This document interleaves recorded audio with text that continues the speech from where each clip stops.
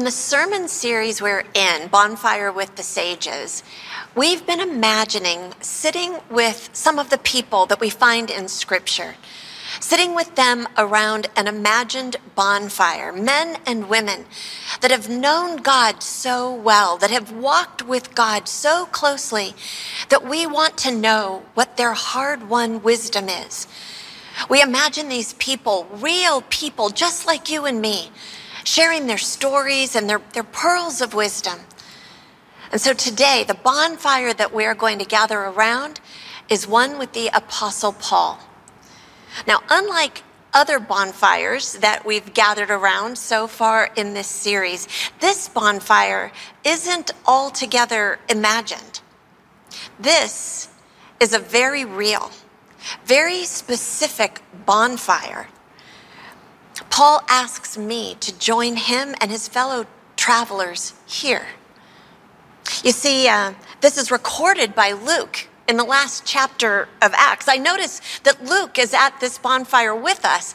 Luke is listening really intently to the conversation that I'm having with Paul, and I notice that he's even taking notes. He's writing like his life depends on it. So I thought, well, if Luke is taking notes, I probably should take some notes too. I mean, how many times am I going to have the chance to sit around a bonfire with Paul?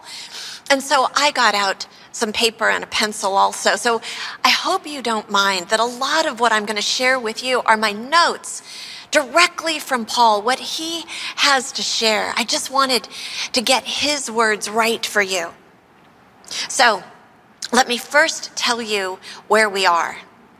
We are on the island of Malta. It's dark, it's raining, and it's cold. The natives of Malta have been so kind to Paul and all of his fellow travelers. You see, they have just watched with horror as these shipmates encountered a storm at sea, a raging storm that threw all of them into the ocean. And all of these men were grabbing for air, any ounce of air they could get, as they tried to struggle to the shore. So it's these Maltese islanders, these people that have built this bonfire for us. They've offered the hospitality of warmth and of safety. It's at this bonfire that I sit, and I'm wide-eyed. So we're sitting there, and Paul had gone to gather brushwood. And as he was putting it on the fire, a viper was driven out by the heat, and it attached itself to Paul's hand. When the natives saw this creature hanging from his hand, they said to one another, "This man has to be a murderer. Though he escaped from the sea, justice has not allowed him to live." Paul didn't even seem to notice. Finally, I say to Paul, Paul, you've got a viper fastened to your hand." He just shook it off into the fire and came and sat down next to me.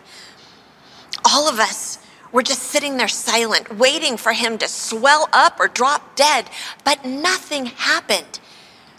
We just sat there staring at him. And then he turns to me and he says, "So kid, I hear that you want to ask me some questions about the wisdom that I've gained from living my life for Christ." I say, "Paul, dude, you've just had a very poisonous snake bite you and hang there. How can you be so calm?" And here's his first pearl of wisdom. His first pearl of wisdom is don't get distracted, dejected, or scared by the attacks from the enemy. You see, he starts laughing and he looks at me and he says, "Oh, that? Kid, if something like that happens, you just have to shake it off. Shake it off." You see, the enemy is always going to want to distract you or push you toward feeling dejected or even depressed. If he can do this, he has got you right where he wants you, and it's going to be hard for him to let you go. But if you're still on your feet, if you are still preaching Christ, well, the enemy's just going to attack you outright. Don't think he won't. If I had been tripped up by something like that all these years ago, I wouldn't even be sitting here today. That snake was nothing. Let me tell you, 5 times I received lashes from the Jews, 40 lashes minus 1. 3 times I was beaten with rods. Once I received a stoning. 3 times I was shipwrecked for a night and a whole day. I was adrift at sea on frequent journeys, in danger from rivers, danger from bandits, danger from my own people, danger from the Gentiles, danger in the city, danger in the wilderness, danger at sea, danger from false brothers and sisters, in toil and hardship, through many a sleepless night, hungry and thirsty, often without food, cold and naked. And besides other things, I am under daily pressure because of my anxiety for all the churches. Oh my gosh, I say, Paul, I've had some anxiety from working in ministry sometimes, but I've only had one of those things on your list. Thank God. Wow, that's incredible. He says, kid, Satan has wanted to block my way more than once. You've just got to press on. And I thought about this for a moment, but then I said, Paul, what about your second missionary journey, the one that you were on with Silas and Timothy? Luke has notes on all of this. It's something that he's calling Acts of the Apostles, and it's in chapter 16, verse 6, right, Luke? And Luke nods his affirmation. It's there, Paul, that you say that when you wanted to go into Asia to speak the word, that God did not let you. And then you say that when you tried to pass into Bithynia, that the Spirit of Jesus stopped you. So how do you know, Paul? How do you know when it's the enemy blocking your way and God wants you to press in? And how do you know when it's God redirecting you? He sat with this question for a minute. He recognized the gravity of it. And then he said, this is a tough one, isn't it, kid? And then he said, I suppose we just have to trust the words of Jesus. You know, the ones that John shared with us in his gospel. The words when Jesus said, my sheep hear my voice. I know them and they follow me. You see, the enemy can be tricky, kid. The enemy wants us to think that he can sound just like Jesus, but that's a bunch of malarkey. The enemy wants us to feel scared and anxious at the very pit of our stomach. Sometimes he wants to rile us up in anger or in envy. That is where the enemy lives. It's not like that with the Lord. The Lord wants you to be at peace. The Lord gives you his peace. He's the good shepherd. He wants to talk with you so often that you know his voice. You know, the only way the enemy can get a foothold here is if we don't let our ears be trained, our spirits be trained to the sound of the voice of the shepherd. If you want to know the distinction in these voices, kid, you can. You just train yourself to know the voice of your shepherd. If you want to know the difference, you can get this. It's not that hard. Ask yourself if you're feeling love or if you're feeling fear. That's a really good guide. All of a sudden, he pulls out of his pocket a soggy piece of parchment. Miraculously, all the ink is still perfectly preserved. And he said, kid, I've been writing down some thoughts that I want to send to my friends in Ephesus. I've got the idea for a letter that I'm going to send them. So let me share some of this with you.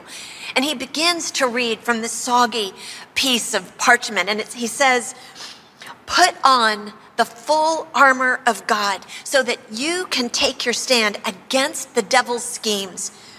For our struggle is not against flesh and blood, but against the rulers, against the authorities, against the powers of this dark world, and against the spiritual forces of evil in the heavenly places. Therefore, put on the full armor of God, so that when that evil day comes, you may be able to stand your ground. And after you have done everything to stand, then stand firm.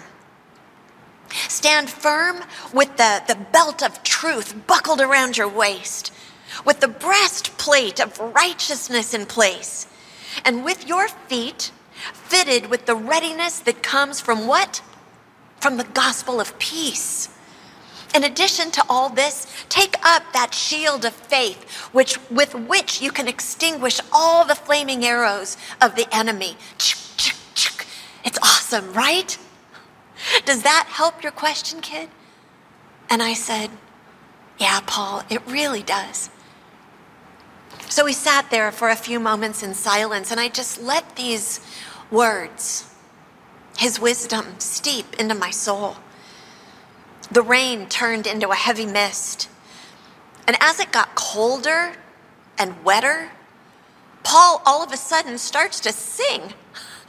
Luke starts smiling and he joins in, and all of a sudden this good cheer is like a contagion among all of us around the fire. The people from the ship, the guys are singing along and laughing, and even the Maltese people want to learn the words that Paul is singing. And Paul starts to teach them the words. It's the most beautiful thing, just this joy in the middle of such a cold and dark night. When the singing kind of subsides to humming, I don't know if they forgot the words or there weren't any more. I find a break and I say to Paul, Paul, what keeps you going? And he says to me, oh, kid, that's easy. Hope. The hope of glory, which is Christ in you. That's my second pearl of wisdom for you, kid. Always press into the hope that is set before you. God has made us a promise in Christ. The Holy Spirit is a down payment for what's to come. And what's to come is the hope of sharing the glory of God. And not only that, but we also can boast in our sufferings, knowing that suffering produces endurance, and endurance character, and character hope. And hope does not disappoint us. God's love has been poured into our hearts through the Holy Spirit that has been given to us. Paul says to me, we have got to set our minds on things that are above, not on things here on earth. You have got to let the mind of Christ be formed in you. I mean, what do you think Christ spent his time thinking about when he was here on earth? Do you think he spent his time worried that snakes were going to jump out and bite him? Do you think he spent his time wondering what it was going to be like on the cross? Wondering how deep the isolation of the grave might be? Or do you think he set his gaze far beyond the cross, far beyond the grave? Don't you think he was looking at the glory, the joy, the hope that was set before him? And that's you and me, kid. Us being with him in glory. That's the hope that was set before Christ. And if it's good enough for him, it's good enough for me. You see, you've got to train yourself to focus on the good in life.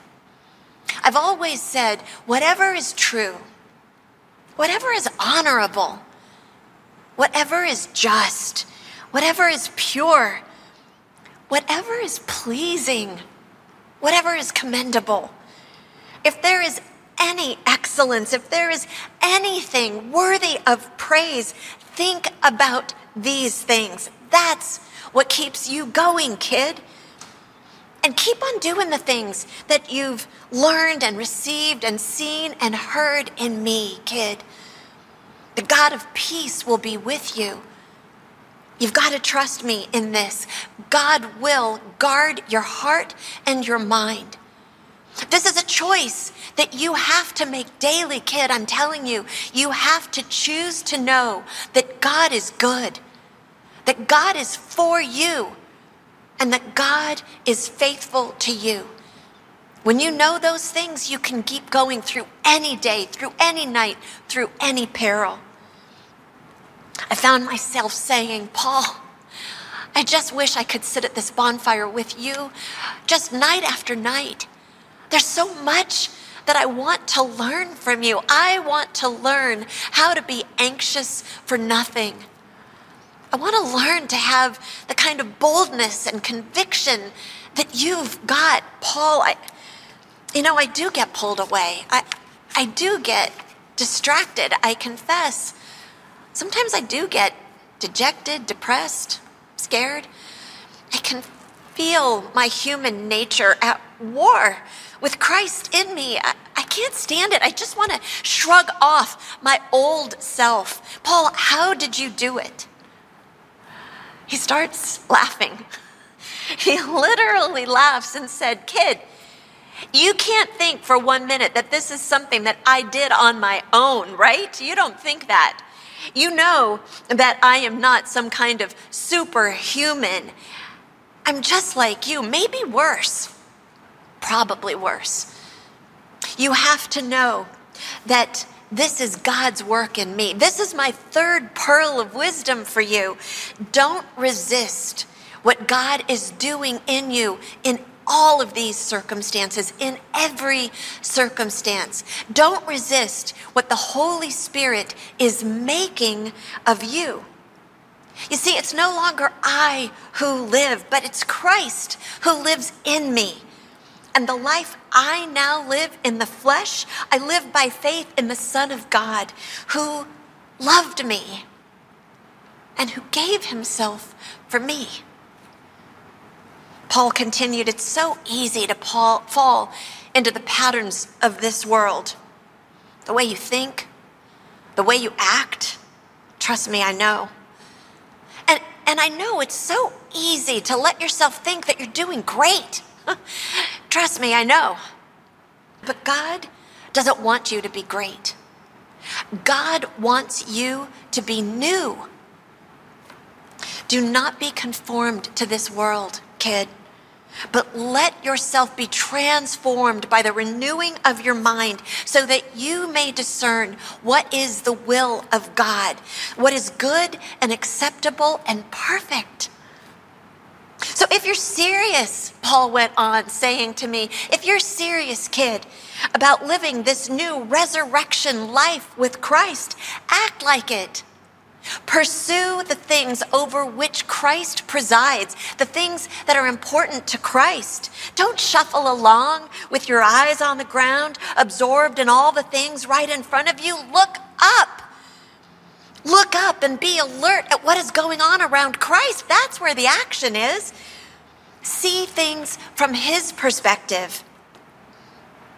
Your old life is dead. Your new life, which is your real life, even though it's invisible to others, this is the life of Christ in you. It's hidden with him. He is your life. When Christ, and remember, your real life is in Christ. When Christ shows up again on this earth, you will show up too, the real, glorious you. Now, kid, I know that you're going to share this when you get back home with some of your friends.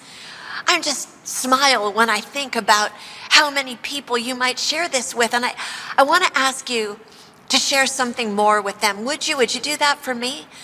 And I said, Paul, of course, I'd do anything for you. He said, okay, this is what I want you to tell them.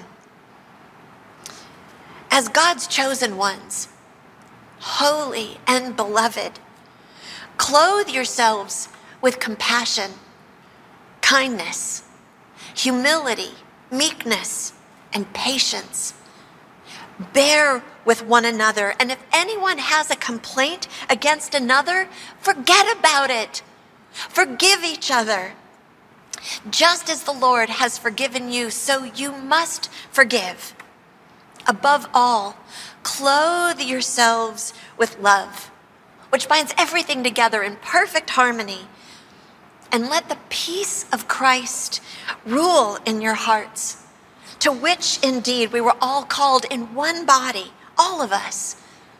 And be thankful. Let the word of Christ dwell in you richly. Teach and admonish each other with all wisdom, all of this. And with gratitude in your hearts, sing. Sing psalms and hymns and praise songs. Sing them all, and whatever you do, in word or deed, do everything in the name of the Lord Jesus, giving thanks to God the Father through him. Make sure that your friends know this, kid.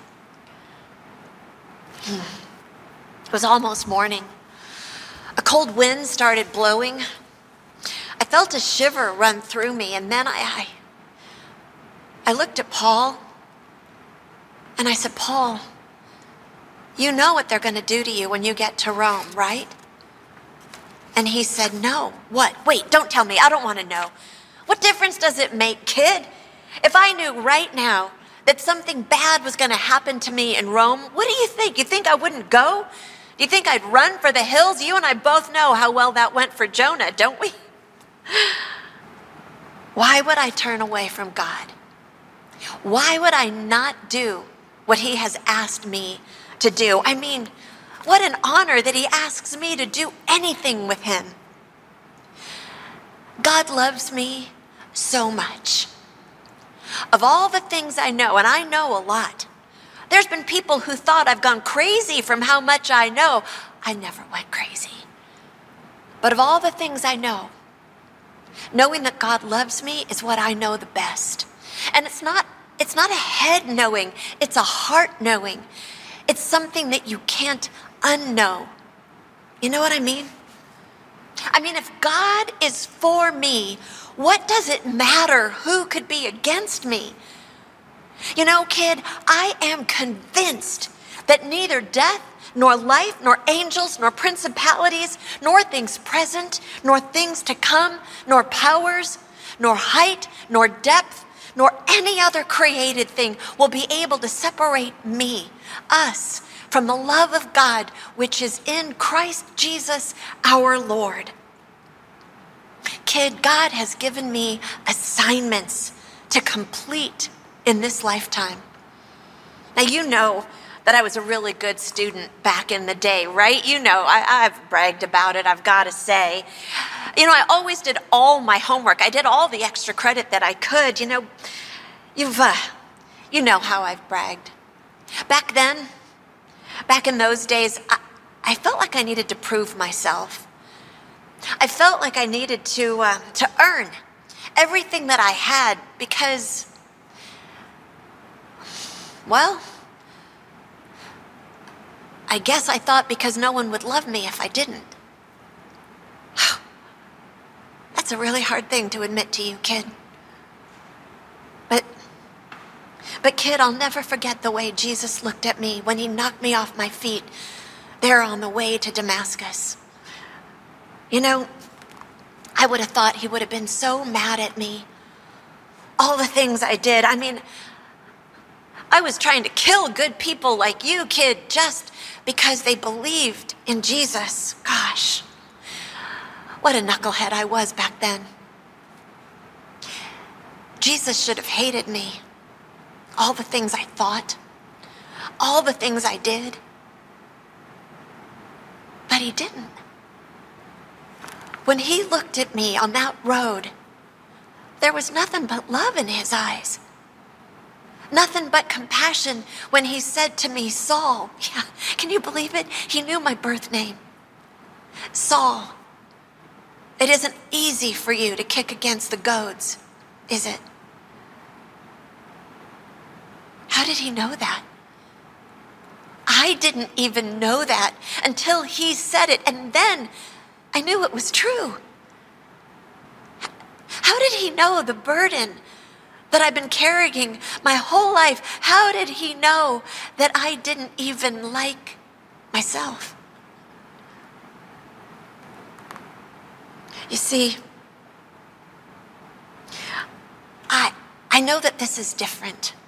Some people get me wrong. They think I'm just switched one master for another. And maybe that's kind of right. But when I served the law, I served it out of emptiness. I could never get full.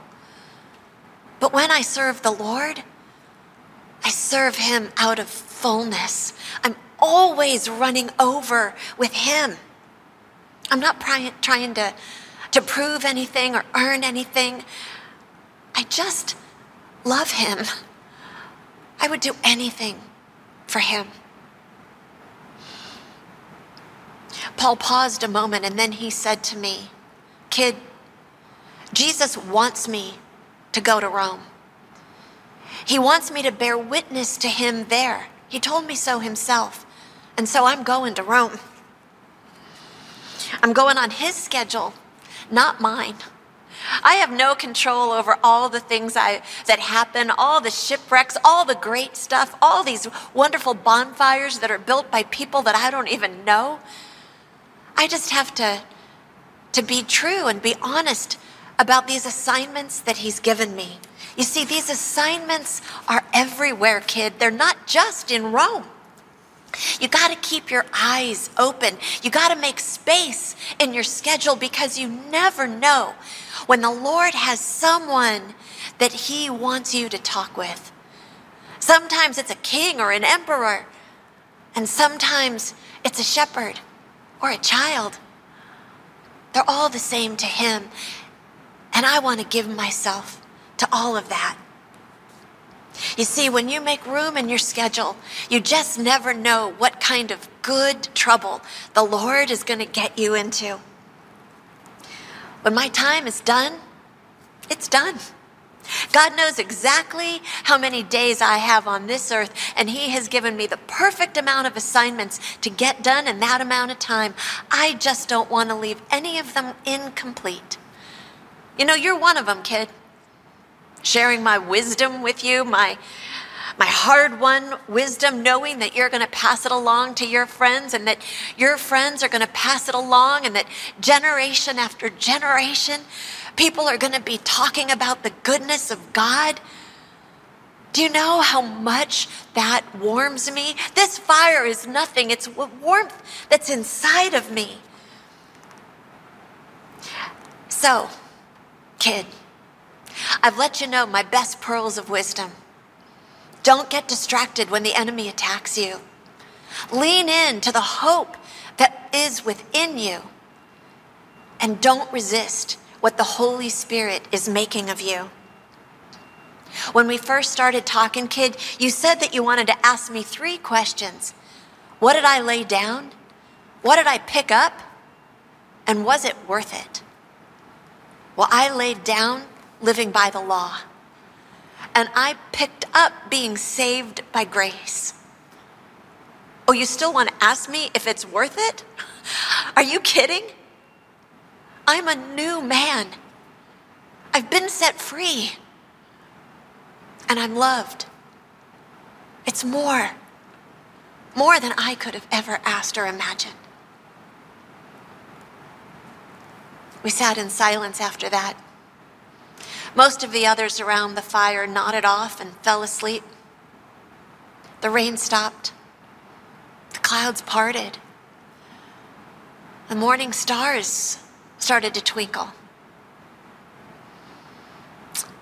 I imagine that I'm not ever going to forget this bonfire with Paul. Isn't it incredible to let God work in our imaginations? Our imaginations are anointed by God to have this freedom in Scripture, to imagine Paul talking to you. He doesn't just talk to me, he talks to you too. Friends, I want to urge you to go through the letters of Paul, his own words. Go through Acts, starting from Acts 9 through the end of it, all the way through Acts 28. That's Paul's story recorded historically by Luke.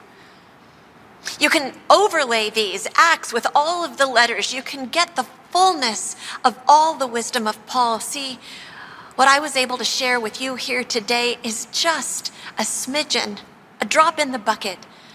There's so much to learn from Paul. Let's pray together.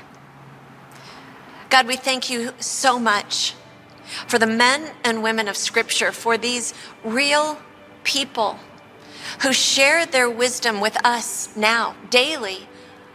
As often as we go to them, they are here speaking to us.